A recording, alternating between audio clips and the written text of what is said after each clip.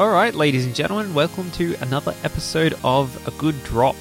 Here today, I'm with my favourite co-host, Mikkel. Yes, here I am. And today we are talking about Ouzo, the Greek aniseed-flavoured liqueur.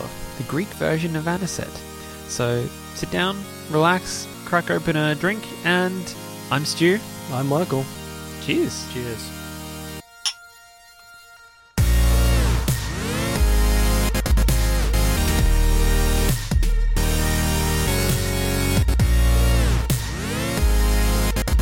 So, as we said earlier, we are talking about Ouzo today. So let's start by saying what Ouzo is, because that's always a good place to start.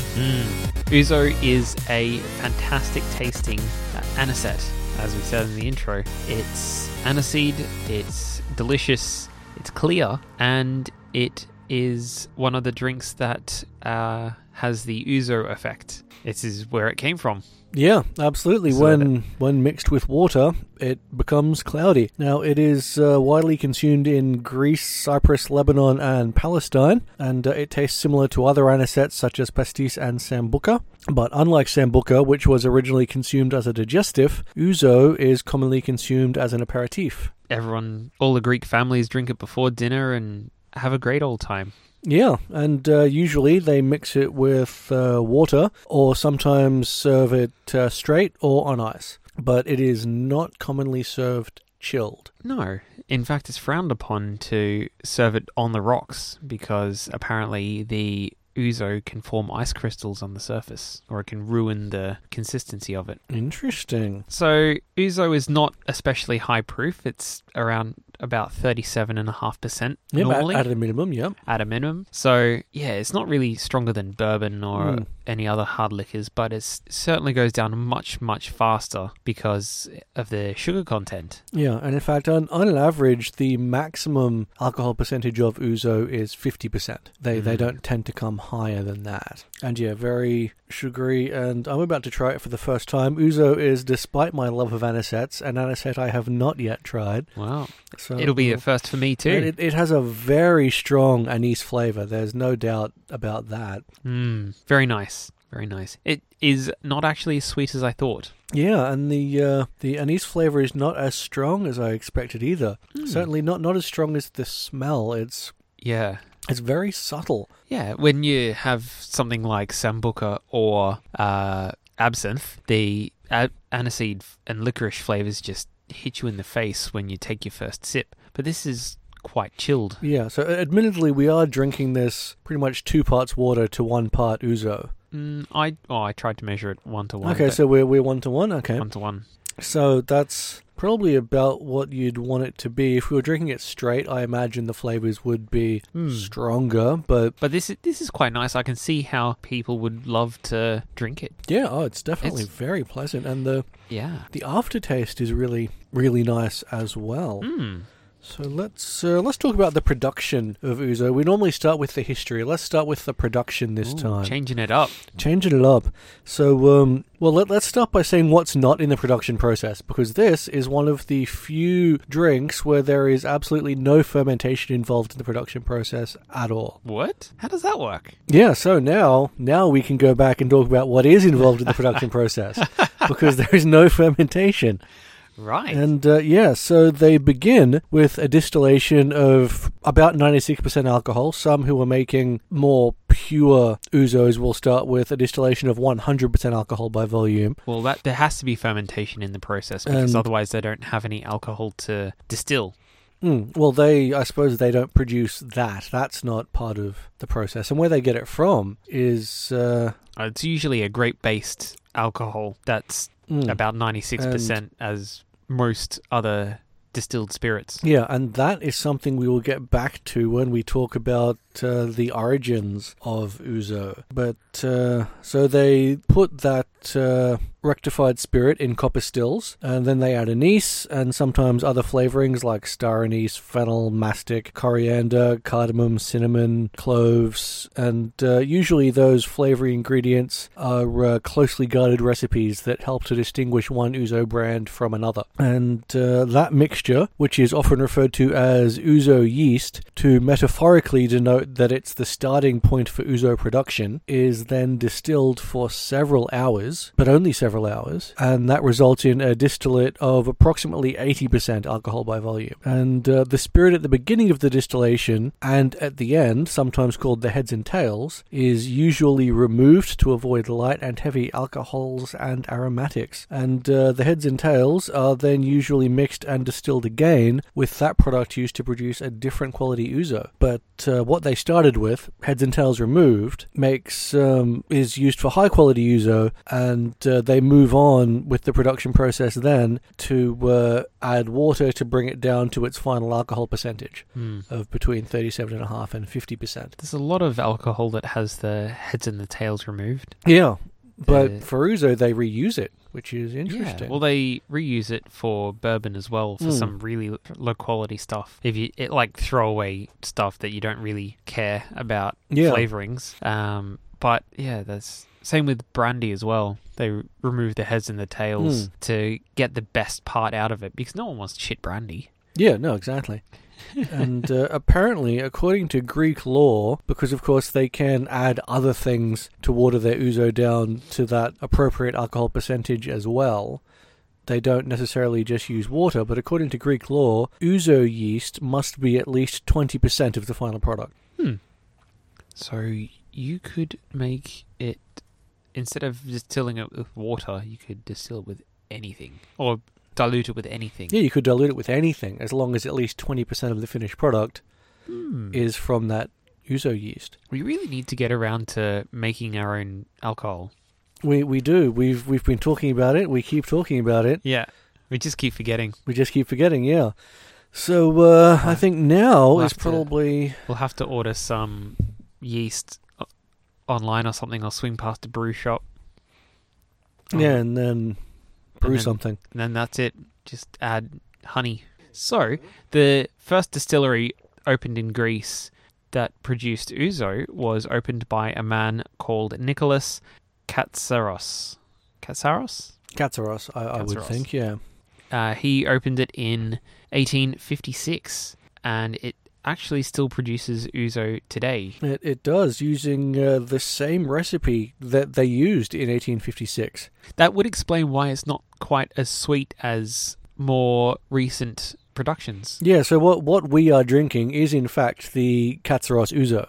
What we're drinking at the moment. It's really quite good, guys. Yeah, so I'll redirect us slightly to talk about Katsaros since we've come to that, because well, it's all part and parcel. Yeah, because the recipe is kept as a family secret, as you'd expect, with 14 herbs and seeds, apparently, and supposedly they use clear water from Olympus as their dilution for bringing it down. Water of the gods. Water of the gods, yeah. And apparently, by after they'd produced it in 1856, by 1889, the Ouzo Katsaros was recognized as an award-winning drink throughout Greece, and by 1931 was being exported to France, Egypt, and America. And now it's also exported to Australia, Canada, England, Germany, Holland, Austria, China, Russia, Hong Kong, and several other countries around the world. And so the Katsaros distillery, the one that opened in 1856 and became the first commercial distillery of Ouzo, is still in operation to this day, that exact same distillery. Amazing. Except that now it's capable of producing 2,000 bottles per hour. Is that all? Yeah, only 2,000 an hour. That's a shitload of bottles. That is a lot of Ouzo. Amazing. Well, Ouzo is protected under European Union approved protected designation of origin. As at October 25th, 2006, to be precise. Awesome, because I suppose a lot of other people started making Ouzo and the Greeks didn't like it. Yeah, well, I have actually in my in my search for Ouzo information, discovered that I found something called Australian Ouzo. Really? I wonder how that differs from this stuff. Well, admittedly, there are a lot of Greeks in Australia, so it could still be based on a traditional Greek Ouzo recipe made by a Greek family, but Could very well be. Just in Australia. Just here. Yeah, which of course is why they can't just call it Ouzo, but they could get away with calling it Australian Ouzo, though the bottle did just say Ouzo. I was going to say, I was wondering if there is a alternative name that they could use, like, what is it? Apera for sherry? Well, admittedly, if they make it in Australia and they sell it in Australia, it's only the European Union that recognises Ouzo as a product that has to come from Greece. From Greece. Well, specifically from Greece or Cyprus. Right. So we can be jerks about it and just call it Ouzo. Yeah, we can be jerks about it. America can be jerks about it. Only in Europe does that actually matter to anybody. Right. So where did it come from? The origin of the name is disputed, really. A popular theory is that it is Italian, or it comes from Italian, uso massalia, for use in Marseille, I believe. Marseille. My Italian is not very good, although I say that with every language, don't I? Yeah. It was stamped on selected silkworm cocoons exported from Tyrannovos in the 19th century, and according to this anecdote, the designation came to stand for superior quality, which the spirit which Ouzo was thought to possess. Well, in fact, according to Professor Alexander Philadelphius, a Greek archaeologist, and it's a good one, right? Who's a Greek archaeologist and historian who lived from 1866 to 1955. That's a fantastic name for a historian. Alexander Philadelphius, yes. And so according to him, Thessaly, they exported fine cocoons to Marseille, and they stamped it with those exact words to distinguish the product. And apparently, one day, an Ottoman Greek consulate physician named Anastasis Bey happened to be visiting the town of Tyrannos and was asked to sample the local Tsiporo. Now, upon tasting the drink, he immediately exclaimed, "This is Ouzo Musalia, my friends," referring to the high quality of the drink, saying this is a really high quality drink. But the term spread by word of mouth until Sapporo gradually became known as Ouzo. Amazing. But the major Greek dictionaries say the name is derived from the Turkish word uzum, which means grape. But that's a much less interesting story, and I prefer the other one. Me too. I love it when there's these intricate anecdotes of people just suddenly discovering this amazing drink, and it just sticks. They say something and it sticks. Though now, I think having mentioned Sapporo, we should probably talk about it, because that is considered to be the root drink from which Ouzo came into existence. Apparently it was a pet project for a group of 14th century monks living in a monastery on Mount Athos. Yes, indeed. And they made it using pomace, which is the residue from a wine press. Waste not, want not. Yeah, they made it in two different ways, pure and flavoured with anise. And the latter is thought to have evolved into Ouzo. What Anastos Bey tried would have undoubtedly been the anise-flavoured version of Sapporo. Which evolved and became the Ouzo we now know and love. Yes. Yeah, that makes good sense to me, really. So when absinthe fell into When absinthe fell into disfavour in the early 20th century, Ouzo was one of those products whose popularity rose to fill the gap. It was called a substitute for absinthe without the wormwood, because, people thought wormwood was the devil's drug at that time. And in 1932, they developed a method of distillation using copper stills that's now used mostly today. Everyone seems to be developing their own version of copper stills. Yeah, well, and it's one of those things where copper is cheap. It's soft enough that you can easily shape it, but it handles the heats required for the distillation process. Copper's great. Let's talk a little more about the drink, because we've tasted a number of anisets at this point. A lot of aniseed-flavoured drinks as well. Yes. Not just anisets. Not just anisets, but aniseed-flavoured. There's a lot there. And this, honestly, is one of the milder ones I've had. It doesn't slap you in the face with a piece of licorice every time you take a sip. I'm actually surprised that because it smells so much stronger of anise than Sambuca or absinthe, you expect it to taste stronger of anise than Sambuca or absinthe. But yeah, as I said earlier, that taste is very mild, and while that could potentially be because we've gone a 1-to-1 ratio with water, the aftertaste is very pleasant, and it's not as excessively sweet as you would expect either. I really like it because it's sweet enough to get the juices flowing in your mouth and in your stomach. Yeah. And there's enough flavor there to keep your taste buds interested, but it doesn't knock your socks off with flavor and ruin the flavors of other things you might be eating at the time. Yes, it's definitely something that is acceptable to have before something else, whereas you wouldn't want to have Sambuca before a meal. Oh no, that's an after-dinner treat. Yeah, that's a very strong flavor that even mixed with, even with the fly, it's still really strong. And I did go home and do that. I even set it alight. Ooh. And how did it go? How'd you roasted the flies, as it were, with the Sambuca. And it went very well. Sambuca a la Mosca, was it? Della Mosca. Della Mosca? Yeah.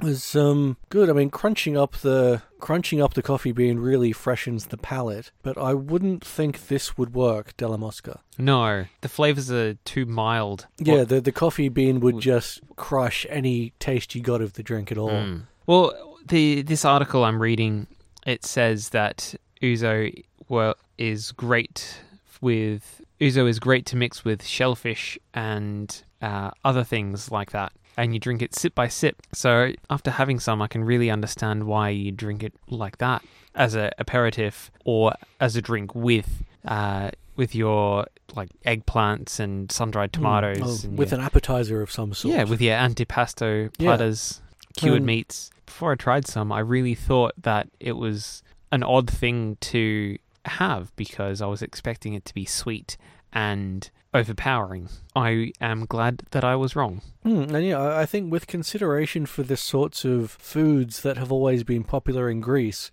it makes sense that it gained popularity throughout the late 1800s.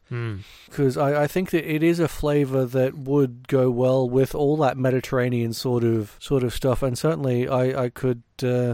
It's almost fitting that we be talking about this now, because even though as this is actually uploaded for the first time, this will have been long gone, as we're recording it, the Panegyri Festival just occurred. We should have given a review or something.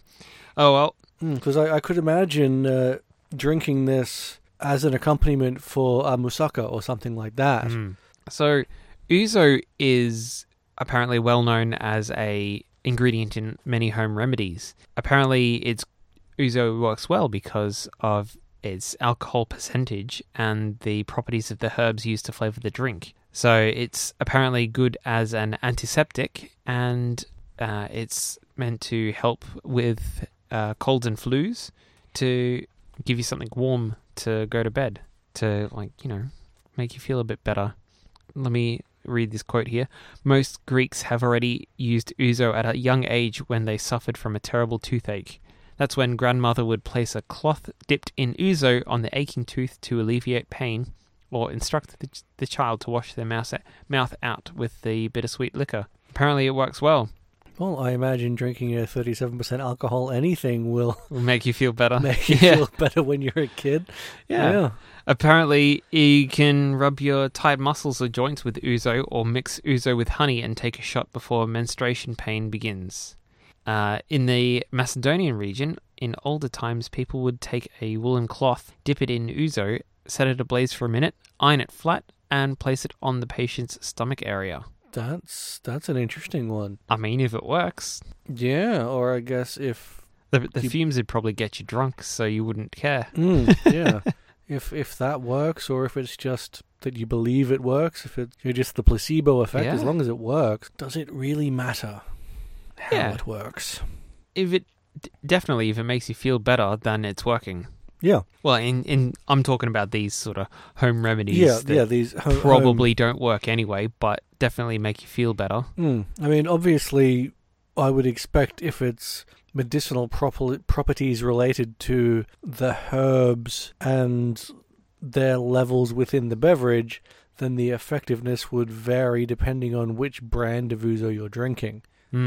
Since they all use a slightly different mix in slightly different ratios. Yeah, and aniseed and cinnamon and anise and cloves, they all have their own medicinal properties. Yeah, absolutely. Those are all things that by themselves are known to have medicinal properties and are often by themselves turned into tea or something to consume to help. So yeah, why not an alcohol that at the same time? I mean, so many of the other alcohols we've talked about, they've all started as remedies. Yeah, and tinctures. This one didn't. It started as a drink. And the drink it started as a drink. But something we failed to mention earlier when we were talking about the origin, the designation of origin, is that it doesn't just cover Ouzo. No? It actually, the designation of origin also covers Sapporo and Tsikudin. And Tsikudin is a variant of Sapporo made in a very similar way, still using the remains from the wine press, but is usually made small batch by families without any particular good quality ingredients or kit. Right. So it's the Greek word for moonshine? Sort of, I guess, with the exception that because it's covered by this designation of origin, it probably means that they've got their version of craft breweries, craft distilling, Tsikudin, and selling it in Europe. Nice. Which is, based on Sapporo, apparently. Very cool. Very cool. Well, as we're nearing to the end of our podcast, I think it's time to rate this drink. Yes, now trying to remember how many bottle caps I gave the other anisets. I don't think you should. I think you should just tell it how you feel. Well, I'm going to have another quick taste of it. While he's doing that, I'm going to actually rate this 8.5 to 9 because I found it really, really pleasant. And it's this sort of drink that lends itself to be consumed with other food. Like, I just want to go eat shellfish and antipasto stuff like artichokes and dried tomato and pickled stuff because it's got my stomach growling and, food. Yeah, I agree. It has me hungry for a good Mediterranean feed, maybe some lamb or tzatziki. Tzatziki, yeah. Yeah, that'd go pretty well right now. There's a really good Greek place in South Bank. Oh, there is a really good Greek place in South. Yeah, I've eaten there a couple of times. Great place. Okay, yeah. So I'm going to give this 8.5 as well. I think because it is a good multi-purpose drink that I imagine, if drunk straight, would be a different experience altogether, but would undoubtedly still be more subtle than the other anisets. Right. Yeah, I would agree with that. This surprised me. I was expecting it to be like the other anisets we've had, but it is not. It is its own thing, its own version, and it fits in its niche very well. Yeah, so if you find that Sambuca is a bit too strong of a flavor, but you like anise as a flavor, if it's not overpowering, try Ouzo, because it's definitely more subtle in the initial flavor and with a really pleasant aftertaste. Yeah, it works well. Have you got anything else? I do not. So let's talk about next time, where we'll be all about martinis. Oh yeah, bringing it back. We've been I've been holding off on drinking the vermouth and gin since our vermouth episode because I knew this was coming up. Yep, martinis are coming, and it's not just going to be one or two. We will talk about as many different varieties of martini as we can squeeze into the episode. That's a lot of martinis. That is a lot of martinis. I don't think we're going to be able to drink whole martinis. We might have to make them half size or quarter size. I wasn't suggesting we drink as many martinis as we talk about in the episode. What? Just that... Because we need to actually be capable of speaking. So challenge accepted. So at least talking about as many as we can and probably making a number of Bond references. Speaking of which, we should get a cocktail shaker. I have one. Fabulous. It's going to look awkward bringing that to work, but... Yeah, it's going to look a bit awkward taking a full bucket to work, because it should be... Are we going to... Well, some of them should be stirred, depending which ones we're making, so I'll have to bring the whole kit. All right, here we go. I'm stoked. I'm super keen, as it were. So, yeah, look forward to it like we are for our Martini episode coming up next week. If you like what you heard, shoot us a email, agooddrop@gmail.com. Our website is agooddrop.com.au. We are A Good Drop, all about alcohol, on iTunes or your favorite RSS podcaster app. And of course, word of mouth is also a great way for us to get new listeners. Tell your friends if you enjoy it. Keep it to yourself if you don't. Share the news, spread the love. Spread the news, share the love. And of course, we also want to hear ideas for other episodes, things you'd like to hear us talk about, or if you know something we don't and just want to tell us that. Send us an email with your favorite drink, and if we like what you have to say, we'll do an episode on it. Yeah, we're always keen for some ideas. So until next time. Cheers. Cheers.